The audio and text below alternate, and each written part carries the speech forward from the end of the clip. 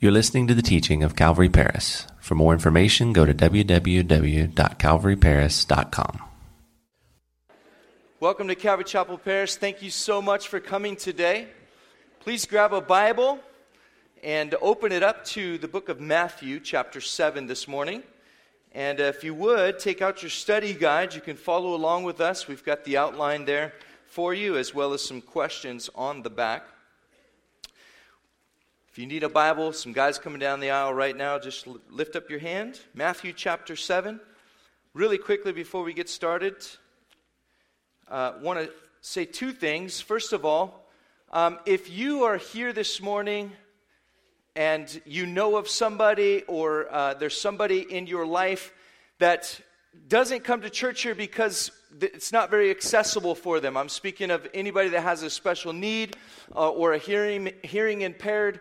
We want to do all that we can in our power to try to make this place more accessible to everybody so that they can make it here on a Sunday morning and worship with us as a body. So if you know of a situation like that and we can do something about it, please email the church and our leadership team would like to get in touch and try to figure out what we can do to make things more accommodating. Also, the second thing I want to bring up this morning before we get started is talking about a missions trip to Costa Rica.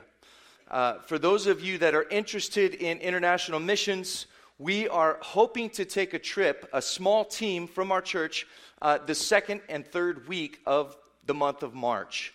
And there are really two different needs that we're looking to fill. One is we're looking for some people that can go in that second week of March to help serve at the Pastors Conference, the Central American Pastors Conference, which we are helping to host as a church. And I'll also be one of the speakers at that conference. And we're hoping to have about 70 pastors from all over Central America coming down to Costa Rica for that conference. So we're looking for some volunteers to help us serve and put that on. And then the third week is the week that we're trying to open it up to everybody at the church, any youth from high school age group that can make it, and your parents will let you. Maybe your parents can come with you, but we would love to have you guys come down, and we'll be focusing that week, the second week there, or the third week of March, on some outreach with two different Calvary chapels, local Calvary chapels there in Costa Rica. So if you're interested, we're going to have a quick meeting after church today, right there in the prayer chapel. I've got a prospectus put together for those that are interested, and I would love to sit and answer any questions and talk some more about it with those that are interested in going to Costa Rica. And speaking of Costa Rica, they're going to be embarrassed, but we have some friends visiting us from Costa Rica this morning, Jill and Gustavo, and they're right down here in front. And Gustavo is a teacher. He teaches tourism at a high school there in Costa Rica, and Jill is a lawyer. And they recently had a son named Tiago, who's enjoying the children's ministry right now, 6 or 8 months old. So welcome them this morning. Thanks for coming.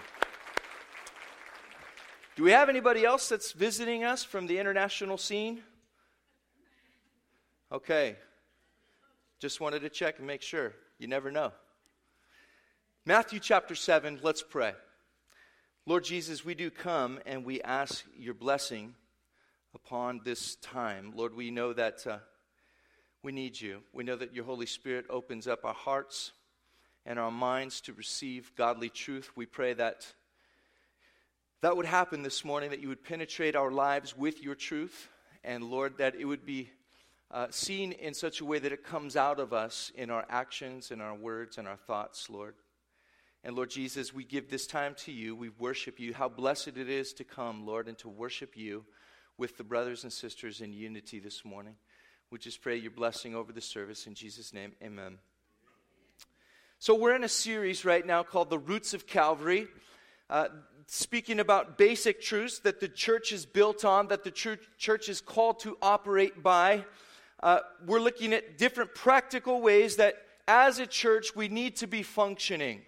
And as has been the custom in the past here at Calvary Chapel Paris to kind of lay out the vision for the church at the beginning of the year, that's basically, in a sense, what I'm trying to do. I'm just doing it perhaps in a different way, looking at and addressing some of the basic truths about church life and about us functioning together. We've already looked at the first one, which is the good news.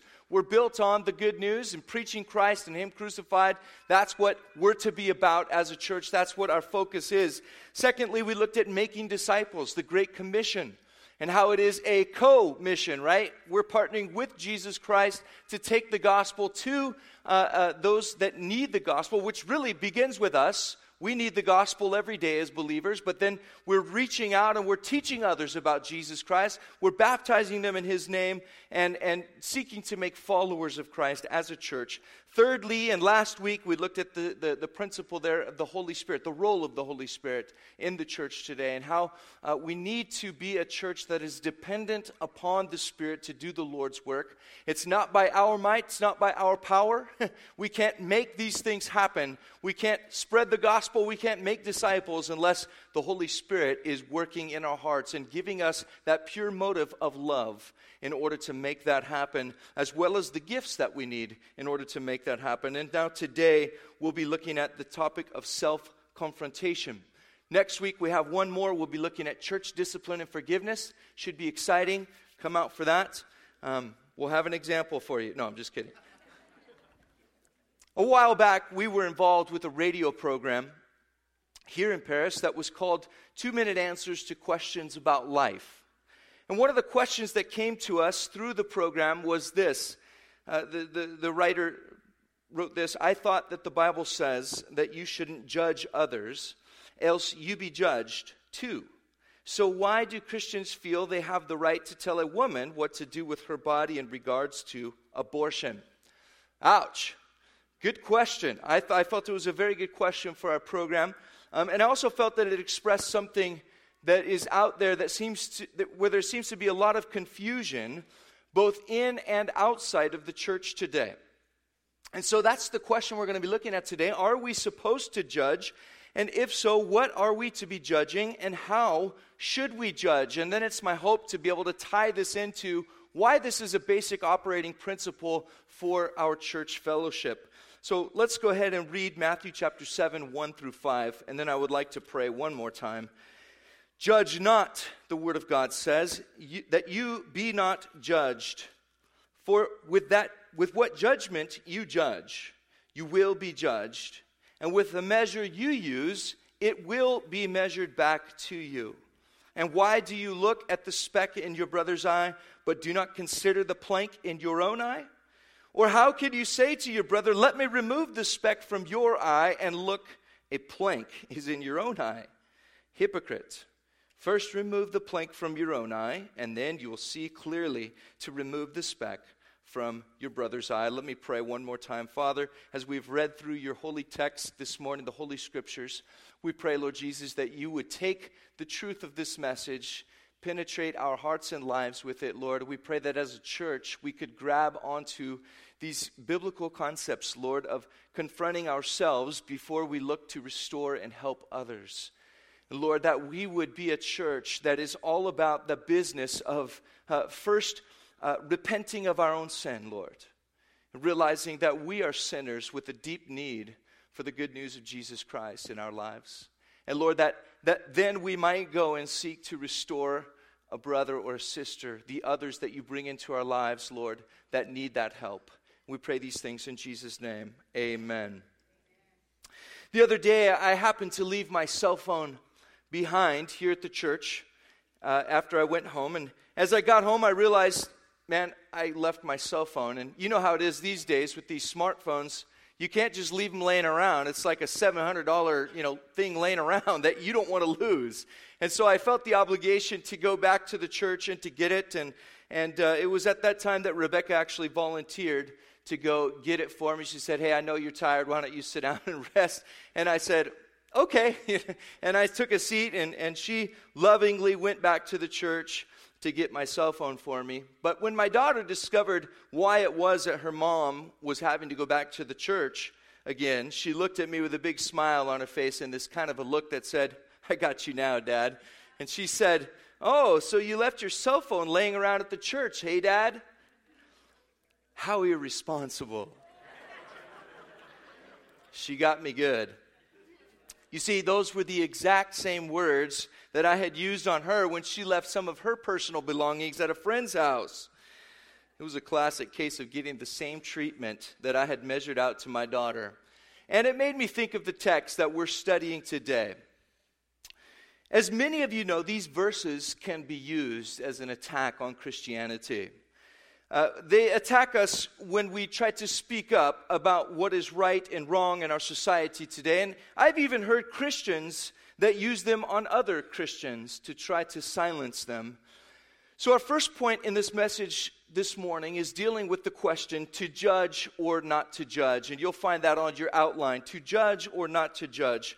Now, if you take a look at the context one more time of these verses, you can see that Jesus is not saying that we are never to distinguish between right and wrong. In fact, in verse 3 and 4, we see that there is discernment taking place. There's judgment being made in the form of identifying sinful behavior in the life of a brother or a sister. And also in verse 6, we read that Jesus assumes that we will be able to, as Christians, as disciples, to make a judgment call about the actions of a person and whether or not they are worthy to receive the godly truths that we're trying to give them. The word used in the Greek language for the word judge is important. We need to define that this morning before we move on. The word is krino in the Greek language, and it has really a variety of different meanings. But the meaning that applies to this particular text is as follows. It means to pronounce judgment, to subject to censure. One more time, to pronounce judgment, to subject to censure. That's the meaning specifically that is applies to the word for krino in this text. In the Strong's Concordance, it says this. It says it's to properly, or to distinguish, for example, to decide, by implication, to try, to condemn, to punish. And also the Thayer's Greek lexicon adds this description to its particular use here in Matthew chapter 7, verse 1. And it says, it is used of those who judge severely, unfairly, finding fault with this or that in others, hence to condemn. To condemn. Okay, so that is the context there. That's the proper definition for the word krino used here in Matthew chapter 7 and forward. Now, I hope that this helps to bring a little bit more clarity. Jesus, in verse 1, he's referring to the person who looks at someone and assumes the position of judge over them, pronouncing a judgment of condemnation against them in their mind. Okay? Oftentimes this happens in our minds. It's not necessarily with our words.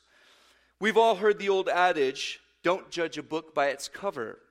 That is, in a sense, part of what Jesus is warning us about here in verses 1 and 2. Jesus is condemning the practice that we human beings have of sizing one another up in our minds and then critically passing judgment upon each other in a severe, unfair manner. We do this in a number of ways, don't we? Sometimes only having the slightest bit of knowledge about someone will pass judgment upon them in our minds. In fact, if we're honest, many of us pass condemning judgments of others based on what are solely outward appearances.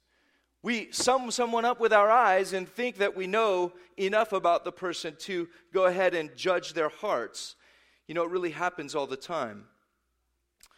Just recently, I thought it was kind of funny in the news. I don't know if any of you caught this, but there was a bit of an uproar in the media about Donald Trump because he said 2 Corinthians instead of 2 Corinthians. And so the big debate was whether or not Donald Trump knew his Bible, right? Bible Trump, that's an oxymoron maybe, but it was interesting to listen to the way that they were just really judging the guy for saying 2 Corinthians as opposed to 1 Corinthians. And his argument was classic. You know, he said, well, my mother-in-law is from Scotland or something like that. And they say 2 Corinthians in Scotland. He's right, they do, as well as England. So I don't think he was that wrong. But interesting to see how he was getting judged so harshly for those words. Let's take just a second, though, this morning. And I want to look at 3 reasons why it's wrong to judge others in a critical, condemning way. First of all, judging others critically indicates that you have a mistaken perspective of God. Okay? It indicates that you have a mistaken perspective of God. The Bible clearly states for us that God is the only one in a position to judge. Listen to what James chapter 4, 11 and 12 says. It's on the screen for you. It says, "Do not speak against one another, brethren. He who speaks against a brother or judges his brother speaks against the law and judges the law. But if you judge the law, you are not a doer of the law, but a judge of it." So when we begin to speak against someone, we put ourselves in the only position that in the position that only God can have. And that is lawgiver and judge. It's really a great commentary, those verses in James, on Matthew 7:1, the passage we're studying today. You see, if you're constantly speaking against a brother or a sister, you've got a problem in your heart. It's a wrong perspective about God. You see, you are confused thinking you have that role in that person's life. But the fact is that you're not the lawgiver. We used to say in the Marines, who died and made you boss, when there was a young lance corporal that would try to take control and try to run things in our platoon? Who died and made you the boss? We might say that of a Christian who begins to judge critically and condemningly to another person. The idea that you are always right. The idea that everyone else just can't seem to see it. The idea that, man, no one's meeting my expectations here. Those are all signs that you're judging someone in a critical manner, in an unfair way. You need to watch out if that's you. Especially men who are in charge of your families. The way that we measure it out to our families is exactly how we'll receive it back someday. Maybe it'll happen in such a way that you end up alone because no one can stand to be around you. No one can meet your expectations. You'll say, where's everyone when I need them? Well, maybe you were so busy trying to be God in their lives that they just can't stand to be around you anymore. That is something that I pray for my own life that doesn't happen. Because it's important to realize we are not the lawgiver, we're not the judge. Only God takes that role in His sovereignty, in His perfection. He alone can see the motives of your heart, the motives of my heart. He alone has that place to be able to judge truly and justly. Secondly, I would point out this morning that judging others critically indicates that you have a mistaken perspective of others. You have a mistaken perspective of others. When you and I criticize someone else, it's usually because in our hearts we feel that in some way we're superior to them, or at least we want to be. But here's the truth. We're all judged on an equal playing field in God's eyes. Look at some of the examples from Scripture. Perhaps you're here this morning and you have had the thought, we probably all have, but maybe you think you're more attractive or handsome than someone else. Or maybe you're on the other side of it. You're thinking, man, I'm not as attractive or as handsome or beautiful as those other people. But you know what? Scripture shows us that our outward appearance isn't the most important thing to God. He's most interested in your heart. Listen to the word of God in 1 Samuel 16, verse 7. It says, "But the Lord said to Samuel, do not look at his appearance or at his physical stature, because I have refused him. For the Lord does not see as man sees. For man looks at the outward appearance, but the Lord looks at the heart."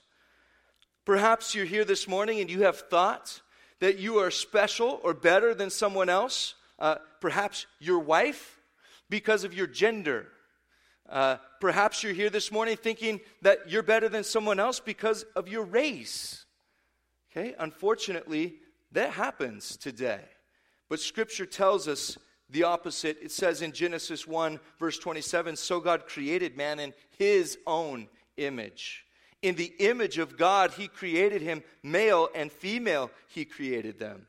In Galatians 3, verse 27 and 28 says this, "For as many of you as were baptized into Christ have put on Christ. There is neither Jew nor Greek. There is neither slave nor free. There is neither male nor female, for you are all one in Christ Jesus." That should remove for us any kind of racial prejudice, any kind of discrimination based on gender as well for the Christian. Now, God doesn't discriminate towards anyone by their outward appearance, for the color of their skin, for their sex, or for their economic status. Listen to what James chapter 2, 1 through 4 says. It says, "My brethren, do not hold the faith of our Lord Jesus Christ, the Lord of glory, with partiality. For if there should come into your assembly a man with gold rings and fine apparel, and there should also come in a poor man in filthy clothes, and you pay attention to the one wearing the fine clothes and say to him, 'You sit here in a good place,' and say to the poor man, 'You stand there,' or 'Sit here at my footstool,' have you not shown partiality among yourselves and become judges with evil thoughts?" The Lord doesn't look upon man that way. He doesn't look upon us in that way. What matters to the Lord is the inward character of our hearts. So as we see here, judging critically against someone shows that you have a mistaken perspective of not only God, but also other people and how God looks at them. Thirdly, this morning, judging others critically indicates that you have a mistaken perspective of yourself. Jesus tells us a parable about this kind of a mistaken perspective of self, recording the following story for us in Luke chapter 18, verses 10 through 13. He says this, "Two men went up to the temple to pray, one a Pharisee, the other a tax collector. The Pharisee stood and prayed thus with himself, 'God, I thank you that I am not like other men, extortioners, unjust, adulterers, or even as this tax collector over here. I fast twice a week. I give tithes of all that I possess.' And the tax collector, standing afar off, would not so much as raise his eyes to heaven, but beat his breast, saying, 'God, be merciful to me, a sinner.'" Jesus says that it was that second man, the tax collector, who was genuine and sincere before the Lord, that went home justified that day. He's the one who went home forgiven. Like the Pharisee, when you and I presume to condemn others in our minds based on outward, shallow appearances, the shallow knowledge that we have of that person, we manifest pride. But we are not God. We cannot know a person's heart. Just as the tax collector, whose heart was genuine, went home forgiven, not the religious man, I wonder how many of us come to church thinking that we're good with God because we're checking off the boxes. All outward appearances look great.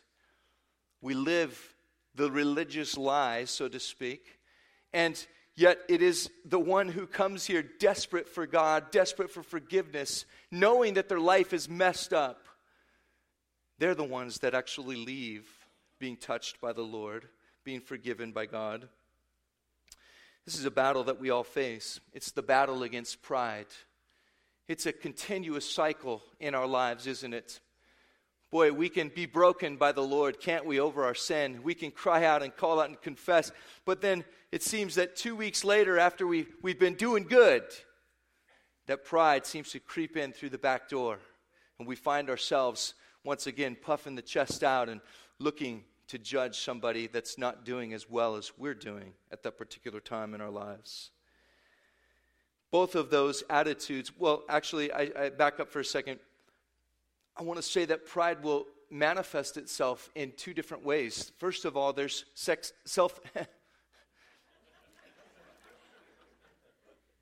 scratch that out of your minds. Self-exaltation, right? I just skipped the L and the F and went straight to the EX. Self-exaltation. You know what to pray for me on right now. I'm just kidding. Self-exaltation is a manifestation of pride in that we're thinking always of ourselves. We're thinking how to better ourselves, promote ourselves. But then there's the opposite of that, which is another manifestation of pride, and that is false humility. You know? Poor me, or the pity party. You're thinking, I just don't have it as good as everybody.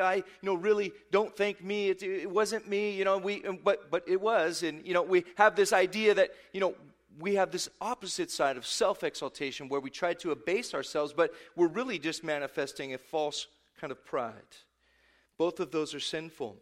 They both cause us to think wrongly towards others because we're mistaken about our own importance. Listen to the Apostle Paul's words in Romans chapter 12, verse 3. He said, "For I say, through the grace given to me, to everyone who's among you, not to think of himself more highly than he ought to think, but to think soberly, as God has dealt to each one a measure of faith." What he's saying there when he says to think soberly is that we need to think seriously about it.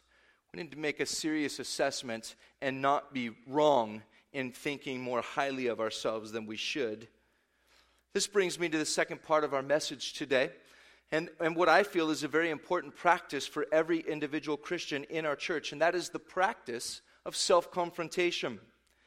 You see, if we're to think soberly about ourselves and not to think more highly of ourselves than we ought, we need to understand what it means to judge ourselves before we attempt to help others. The Apostle Peter said that judgment begins with the house of God. And hopefully that judgment is initiated by each individual Christian. That you and I would take a serious look at our own lives before looking to criticize another person. Jesus lays out this principle of self-confrontation for us in Matthew 7, verses 3 through 5. Would you read with me one more time? Jesus says, "Why do you look at the speck in your brother's eye, or the splinter in your brother's eye, but do not consider the plank in your own eye? Or how can you say to your brother, 'Let me remove the speck from your eye,' and look, a plank is in your own eye? Hypocrite! First remove the plank from your own eye, and then you will see clearly to remove the speck from your brother's eye." So obviously Jesus was not saying that a Christian should never judge.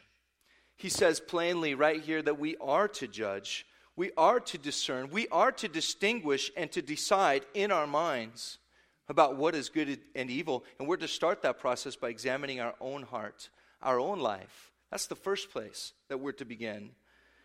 Notice that a splinter and a plank are both made from the same substance, right? Isn't it interesting? Jesus is telling us that the problem that we're so upset about in somebody else's life, it's actually the same problem that we have. That's probably why we can spot it so easily, right? We suffer from the same symptoms. We know what sin looks like. Do you remember the story of King David? He illustrates the point that Jesus is making here perfectly with one of the situations in his life. He was sitting upon his cushioned throne one day, taking it easy, when a prophet named Nathan appeared and came before him, and he asked for his help in the judgment of a certain issue. And the prophet Nathan explained to David that there was this rich man who had a lot of sheep, and he was neighbors with a poor man who only had one sheep that was precious to their family, which they brought into their house to even sleep inside with them every day. And that one day a foreigner came and visited the rich man, and the rich man decided not to kill one of his own many sheep, but rather went next door and took the poor man's sheep, the only sheep that he had, and killed that one and prepared it for his guest. Well, when David heard that story, his anger was so kindled up, he got so mad, and picture him red in the face, and shouted, "This man shall surely die." He overreacted, didn't he? And we all know why. The funny thing about that is that even the law of Moses did not prescribe the death penalty for that crime. But it did for David's crime, because David was guilty of murder and adultery, both which were punishable in the Mosaic law by stoning to death. We all remember the next famous words of the prophet. He looked at David and said, "You are the man." Let's remember that when we point a finger at somebody else, we've got three pointing right back to us. We are the man or woman, as the case may apply. But the truth that pierced David's heart that day caused him to deal with the plank in his own eye. He could no longer ignore it. He'd been shown clearly that he was the one with the problem. He confessed his sin and he repented, and the Lord forgave him graciously. And it's a great story of the forgiveness of God, the mercy, the grace that God offers to you and to me this day as well. That's what Jesus wants us to do. So let's think for a minute about this principle of self-confrontation and that this is to occur regularly in our lives. To properly judge, we must, number one, learn to identify and deal with sin in our own lives first. We must learn to identify and deal with sin in our own lives first. And let me be clear here. The Bible does give Christians both the right and the responsibility to judge between right and wrong. And let me actually back up and say this first. The Bible recognizes that you and I are going to be struggling with the flesh our entire lives. It's just, we're never going to be perfect in this world. We're in the process of sanctification. Okay, the Lord knows that. Okay, so don't be discouraged here. We're never going to be completely sin-free. But on the other hand, I would also encourage you this morning, Christians. The Bible teaches with clarity that you and I, as men and women following Jesus, we can be free from the domination of sin in our lives. It's not to say that we're not going to struggle with it. We're still going to be tempted by it. We'll still slip up and fall and make mistakes. It's part of our Christian walk. It's part of our human life. We live in a cursed world. But we can reach a point, brothers and sisters, where sin no longer dominates our thought life, no longer dominates our actions, okay? Where we can be free from those things. That's the beauty of the good news of Jesus Christ. So the Bible tells us, look, we have the right and the responsibility to judge between right and wrong. In fact, there's many passages in the Word of God that explain to us that we're to discern and judge between the words and the actions of others, especially those who say they serve God. According to Scripture, we should identify false prophets and false doctrine. That's Matthew 7, verses 15 and 16. Jesus tells us that we'll know them by their fruits, which is another way of saying their works. Works is nothing more than your words, your thoughts, and your actions. So you'll know them. You'll know false doctrine or false prophets. We're also to identify when a Christian sins against you or me. That's Matthew chapter 18, verses 15 through 17. We should be able to identify when somebody sins against us. And then Jesus tells us what to do after that. And that's actually the passage we'll be studying next week. So we look at church discipline and forgiveness. Thirdly, we know that those who cause division in the church are to be identified by church leaders. They're to be identified. That's Romans 16.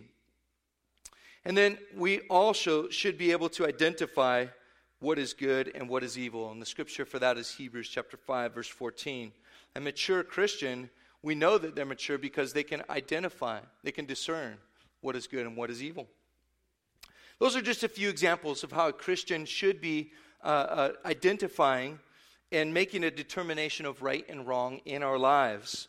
The point that Jesus makes is that before we go off pointing our fingers at others, criticizing others' lives, we need to first identify and acknowledge our own sin. Then we confess it, we repent from it. We do that by turning away from it.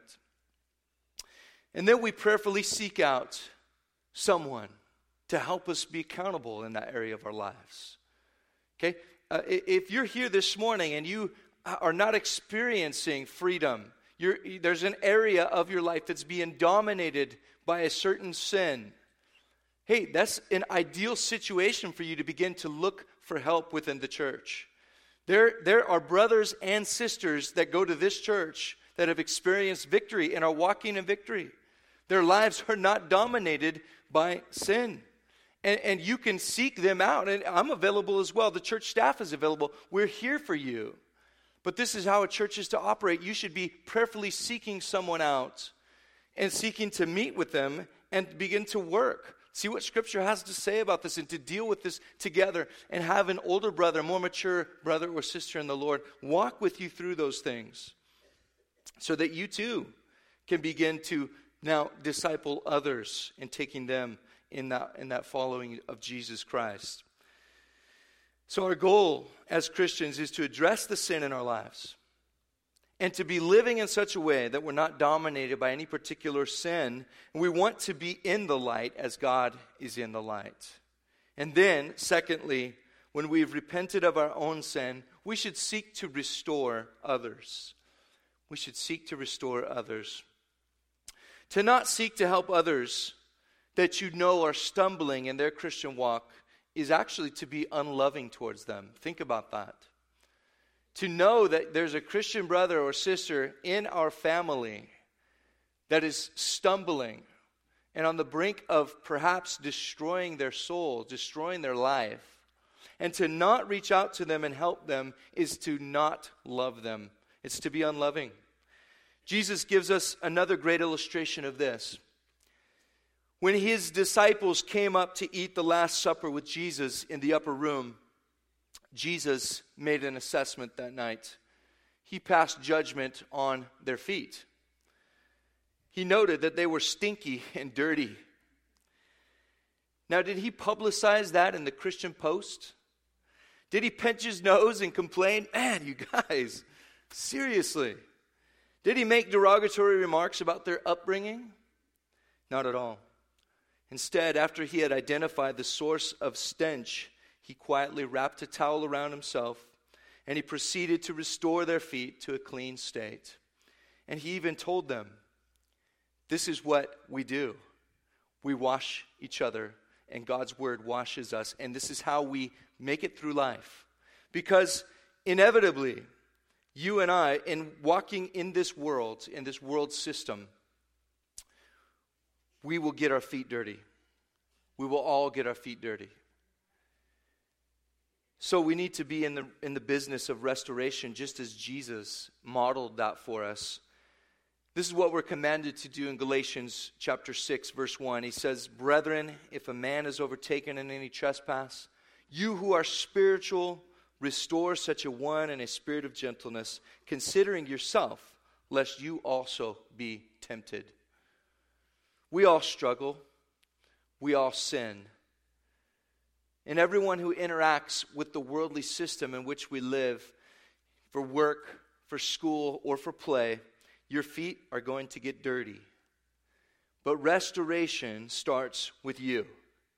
It starts with you and the plank that's in your own eye. It starts by saying just what the tax collector said that day. He said, "God, be merciful to me, a sinner." So have you blown it this week? Or how about maybe this morning on the way to church? We all blow it. We all have, truth be told, made judgments, critically condemning others in our minds. Yet Jesus makes a provision for you and for me. He's done everything that can be done for you and for me so that we are forgiven. He has died on the cross. He shed his perfect, sinless blood in order to not only cover our sins, but also to remove them completely, forever. He has made us into a new creation, made us friends with God again, and he has restored us to a right relationship with God through his sacrifice on the cross. And now, as his precious children, as the church, the body of Christ, this morning, he's telling us not to judge each other critically. He's telling us to identify sin in our own lives first and confess it and to turn away from it in order to follow him more closely. And he's asking us to look to restore those around us who may be being hurt, who may be being deceived this morning by the power of sin in their own lives. You see, sin is so deceitful, isn't it? The way that it destroys, the way that it affects so much more than we think it does. So the Lord is asking us to look to restore those around us. That's what it means to be a part of the church. If you've come here for any number of years, you'll know that the church is not perfect. We're a dysfunctional family. You'll know that as soon as I joined the church, we got big problems. Because I have problems. I'm a sinner. And I need God's mercy. That's why we need the principle of self-confrontation. It's an ongoing process in our lives. The Lord is calling you to bring that view, that perspective inward. Not to a point of being morbid. Not to a point of saying, oh man, I'm never, I'm not worthy. We can get depressed as Christians when we look inward for too long. But we do need to look at ourselves, and we need to say, hey, am I following the principles that Jesus is laying out? Am I making sure that I'm not critically condemning others when really I've got an issue in my own heart? And I'm not saying that anybody here is. It's just something that God has put on my heart to share this morning. Because if we're ever going to become a church that is advancing the gospel of Jesus Christ in this community, then our community has to be able to look at us and go, they love each other. In spite of all their dysfunctionalness, in spite of all the problems, in spite of the sin, I see the way that they treat each other and the way that they come alongside one another. And didn't Jesus tell us that? He said that the world will know you by your love for one another. Let's pray.